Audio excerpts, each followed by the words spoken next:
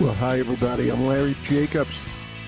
This is Pre-K-12 Education Talk Radio. It's December 6th, and I'm supposed to be doing a show, which I was really looking forward to, with two wonderful professors. Let me get this music off.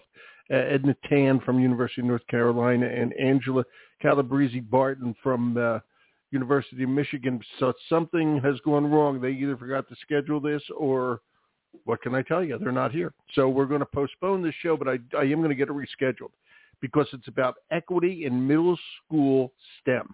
And it has a lot to do with what they call rightful presence, okay, which is basically an equity thing, making sure that kids are taught something that engages them per se, okay, as a black kid, as a Puerto Rican kid, as a Latino kid, whatever the case may be, okay?